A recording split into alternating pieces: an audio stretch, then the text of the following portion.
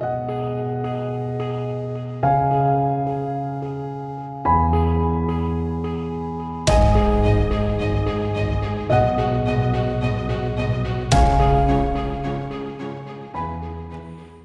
I'm Michael Watson, and this is the Influence Watch podcast. After teachers' unions stake their political positions in the future of public education on keeping schools closed, open for virtual learning, and to keep students in masks, a parents' revolt has erupted nationwide, with parents and their advocates taking a greater interest in education issues. Some in the education field have also become alarmed at ideologically charged teaching influenced by critical race theory and by the learning loss experienced by students as a result of the COVID lockdowns. Covering these and other issues is the website Chalkboard Review. Joining me to discuss the project and key issues in education is Tony Kinnett, co-founder and executive director of Chalkboard Review. Tony, before we begin, can you tell us a little bit about yourself and your background? Absolutely. I was a former junior education policy advisor for Governor Scott Walker in Wisconsin. I was a two-time Teacher of the Year in Eastern Central Indiana before moving on to be a head biology teacher and then the director of science for the largest school corporation in Indiana, Indianapolis Public Schools. And between all of those things, 2 master's degrees, a lot of different political commentary writing, and a whole mess of education policy. So where did the idea for Chalkboard Review come from? What inspired you to form this website, and what do you hope to achieve with it? It was actually my co-founder's idea, Daniel Buck. He, who had also been writing politically for quite a while, noticed that when the two of us would write for education publications like EdWeek, Chalkbeat, or for some other larger organizations, if we didn't pitch an education article that was really far to the left, we didn't get published. And he didn't like that. A lot of people that we spoke to didn't like that. So he suggested that we start a publication that will publish all voices in education, that our editing team would not decide whether it was a good article or not, our audience would. And I said no. I didn't want to start a publication that I thought would flounder around for a month and then kind of fade away. But he was pretty persistent. A lot of us in the idea space really started working on the idea. I finally relented. And after 8 months, we started Chalkboard Review in a year, had 50,000 monthly readers, and we're publishing education opinions, commentary, breaking news, etc. from all around the country.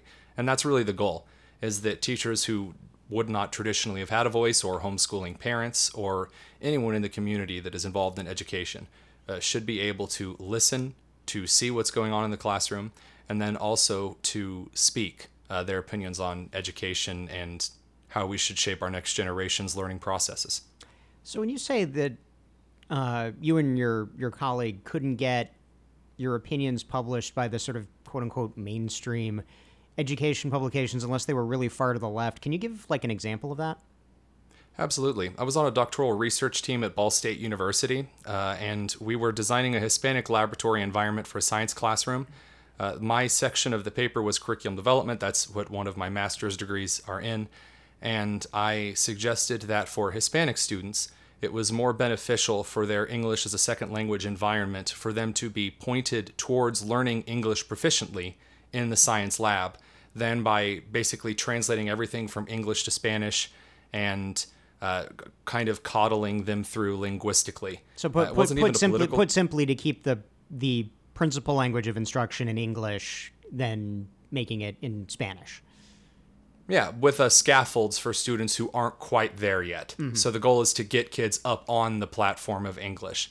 And it wasn't really an apolitical point, but I was basically kind of quietly shushed away from the program because that wasn't what Dr. Ding was looking for.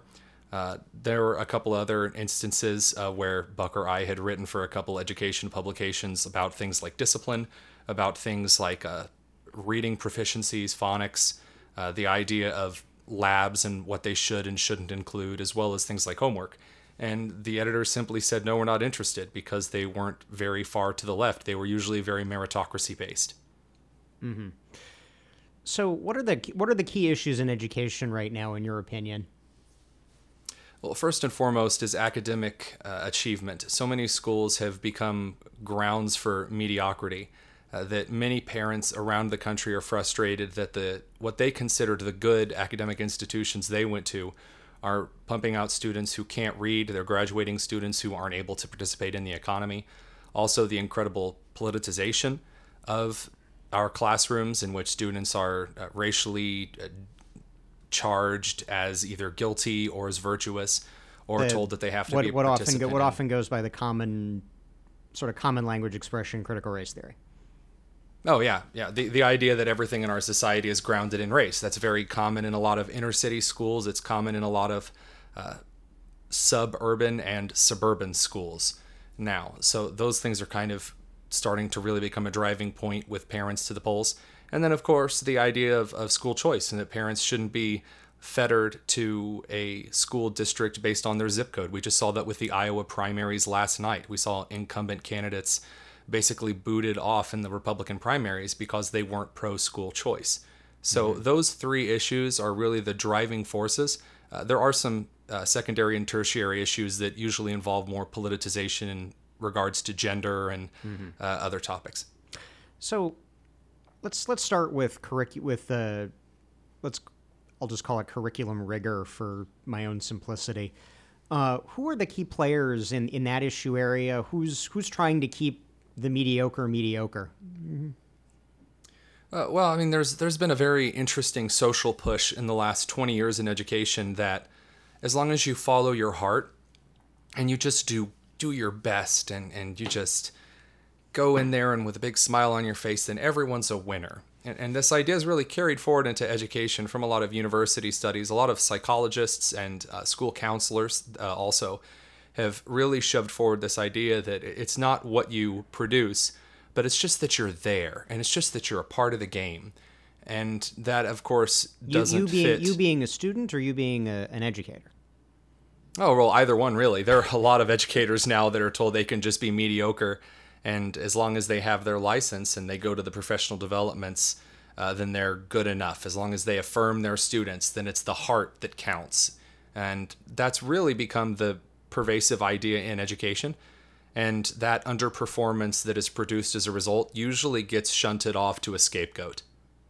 To what extent are the teachers' unions pushing, certainly on the protection of educators side, they obviously are, but even on the lack of curriculum rigor, to what extent are they involved? Well, like a lot of massive unions, there's always a tendency with some kind of bloated bureaucracy to, again, always choose a scapegoat whenever it comes that individuals in your institution aren't performing. Teachers' unions are always drawn to defend teachers in cases where their academic or their social performance is pathetic. And a lot of the teachers' unions, instead of saying, maybe we should set some higher standards for our teachers, have lowered the standards for everyone and have defended worse and worse. And of course, again, with the unions, as political as they are, usually bring in a lot of hyper-progressive points to outline their strategies for what they see are success. So now let's get into the debate over some of that politicized instruction, the critical race theory. When did that take off? That seems like it sort of just kind of popped into existence in mid-2020, early 2021. Where did that come from? So this is always something that's really funny for me to hear, because I've studied critical race theory at the graduate level for about 8 years now.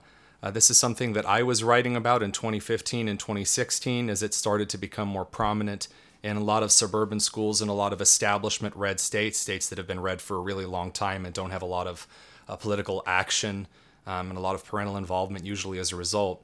Critical race theory in education really started to pop up in the 90s, and I point to Gloria Ladson-Billings, who's a professor from the University of Wisconsin-Madison, who took a look at the epidemic of fatherlessness, of academic failure, of intergenerational poverty that was coming out of the inner cities, and had to address it, because you have to address this massive crisis. Inner city schools were starting to show massive gaps that needed to be addressed.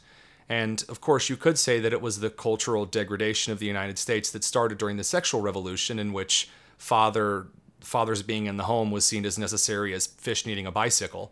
Instead of doing that, which would then criticize certain cultural elements of some communities, instead Gloria Ladson-Billings points to critical race theory, which had come out of the 70s and the 80s and through writings like Derek Bell and Pablo Ferrer.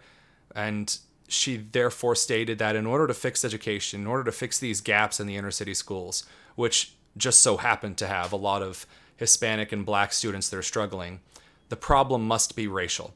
Because we have these all-white schools out in the rural areas, and they're doing fine. So therefore, the problem must be racial. Now, I remember that era, obviously, as a layperson, and for a period, it was, obviously in the 90s, I was a little kid. But, when I would read, like Newsweek, it was always, or the local newspaper, it was always, well, that's just a matter of we need to throw more resources at the city schools. Right. When does the sort of critical race hypothesis break out into the sort of mainstream of education? Well, that's the interesting part, is that Gloria Ladson-Billings missed the most common denominators of intergenerational poverty and fatherlessness which plague any community that it touches. So what she ended up getting was this scapegoat, that anytime there was some kind of an academic gap and you had a large minority population in the school, you could throw up the flag of, well, there is a racial disparity here and therefore must be systemic racism, which is critical race theory. So this starts to become mainstream as communities in the United States start to dilute, and you start to see more students from different cultural communities in several different schools, and from the inner cities out into the suburbs, and from the suburbs out into the rural communities. And those disparities start to pop up, not just in Black and Hispanic communities, but in white communities as well, Appalachia, the Southwest, the Pacific Northwest even. And it starts to break into the mainstream because basically every time something goes wrong, someone's holding up the race card. And then then some individuals like Ibram X. Kendi, like Kimberly Crenshaw, start to go on the offensive, Richard Delgado, Robin DiAngelo, and say, actually, it's not just the institutions and the systems, it's white people and their children upholding the systems, and Jewish people upholding the systems, and Asian people upholding the systems. And so they go on this all-out assault, not just saying, oh, well, here's an excuse, but here's an excuse and here's the aggressor.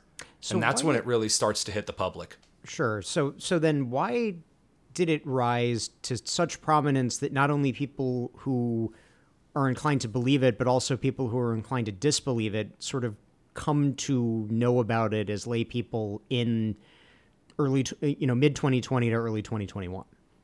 So everyone's locked at home with their kids. I mean, there's been this culture of apathy in American education for decades where basically don't ask, don't tell. I mean, you just kind of trust American schools to handle it as they see fit. And as long as your kid comes out reading it and not scarred for life, you're good. Only then parents are locked in with their kids and listening to their classes. And they're like, wait, what did that teacher just say? What did that other student just say to my child that the teacher affirmed or ignored?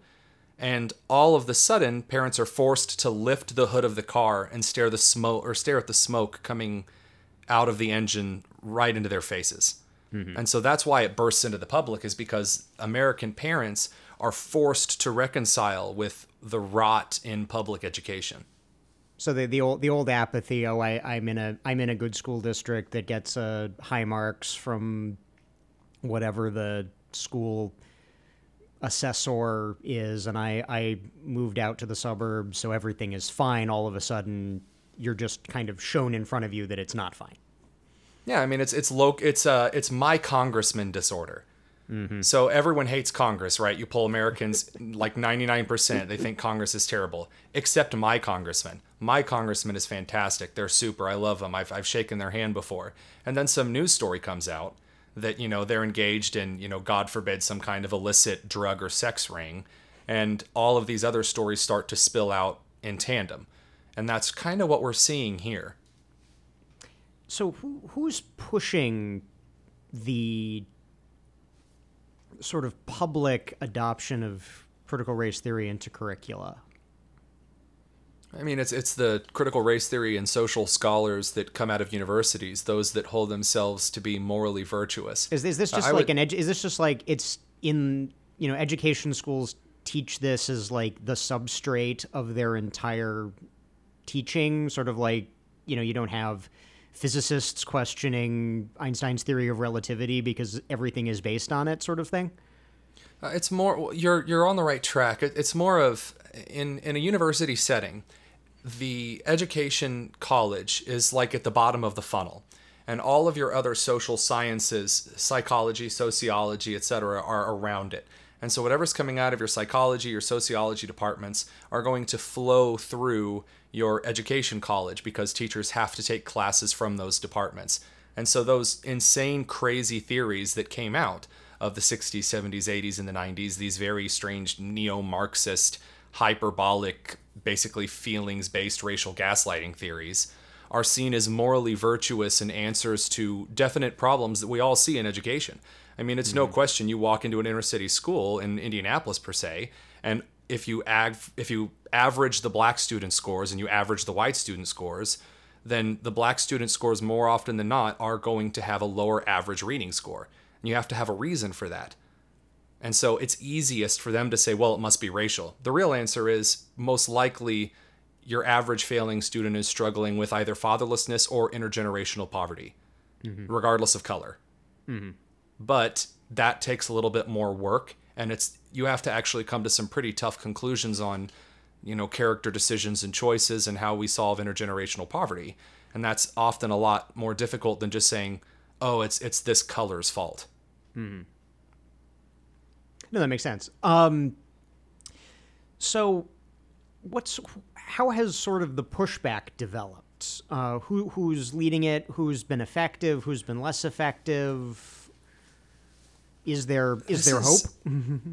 Well, there's definitely hope. I'm very optimistic because parents are taking serious interest in their children's education as more of a common practice than I would say at any point since probably around the Second World War.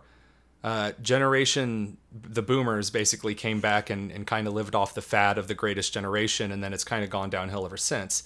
But what we're seeing now is this great awakening of parents taking a serious interest in their kids' education, and that's always beneficial across socials, across academics, across communications. What I will say, though, as far as the leaders and how this all came to be, there was an education reform movement before all of this broke out, and it was your school choice movement. The funny thing is, a lot of people don't realize that a lot of the individuals in the education reform movement are just not worth a bucket of dirt. It's Explain. Very politically. So there are some individuals and organizations that it's very easy to get out in front of people and say school choice good. And everyone nods along and says, oh yeah, that sounds good. Yeah, it solves poverty. It does all these wonderful things. And that's their only political stance. And on every other policy issue, they have terrible opinions. And even on what they believe should be allowed. There are certain individuals in the education reform movement in the 20-teens that advocated there should be black-only public schools, that Jewish kids shouldn't be allowed to go to, and a whole other manner of horrible things. But because they said school choice was good, they were allowed to be part of the movement. And so then this entire social mess comes to fruition in the middle of COVID, and the education reform movement was kind of looked to as the leaders. Who really didn't want to touch social issues before because you would get into what I just talked about, a lot of crazy opinions. And it was a battle that it was kind of a large coalition no one really wanted to touch.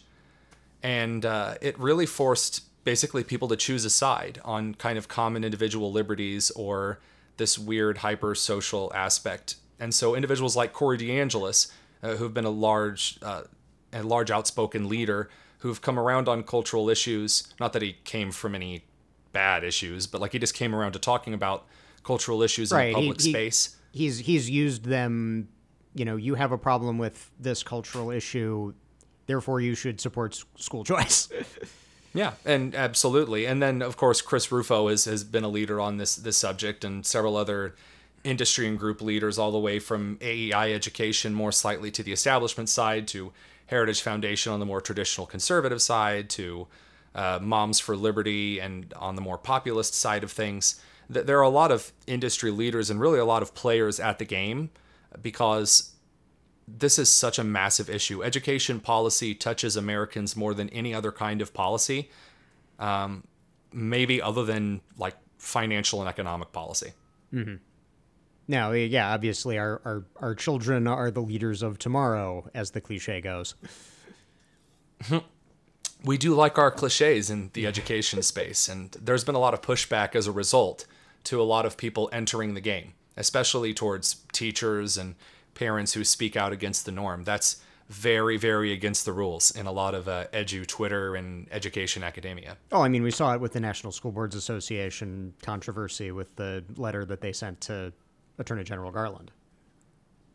Absolutely. I mean, calling parents domestic terrorists is something that was glossed over so quickly in a lot of mainstream news, and the same with the Disinformation Board as well, to the idea that the government should be labeling citizens who disagree as terrorists or dishonest villains inciting violence is a horrific idea that we've seen become all too common from this administration in the last couple of years. Well, Tony, before we let you go, is there anything that you guys are doing that you'd like to especially let our listeners know about?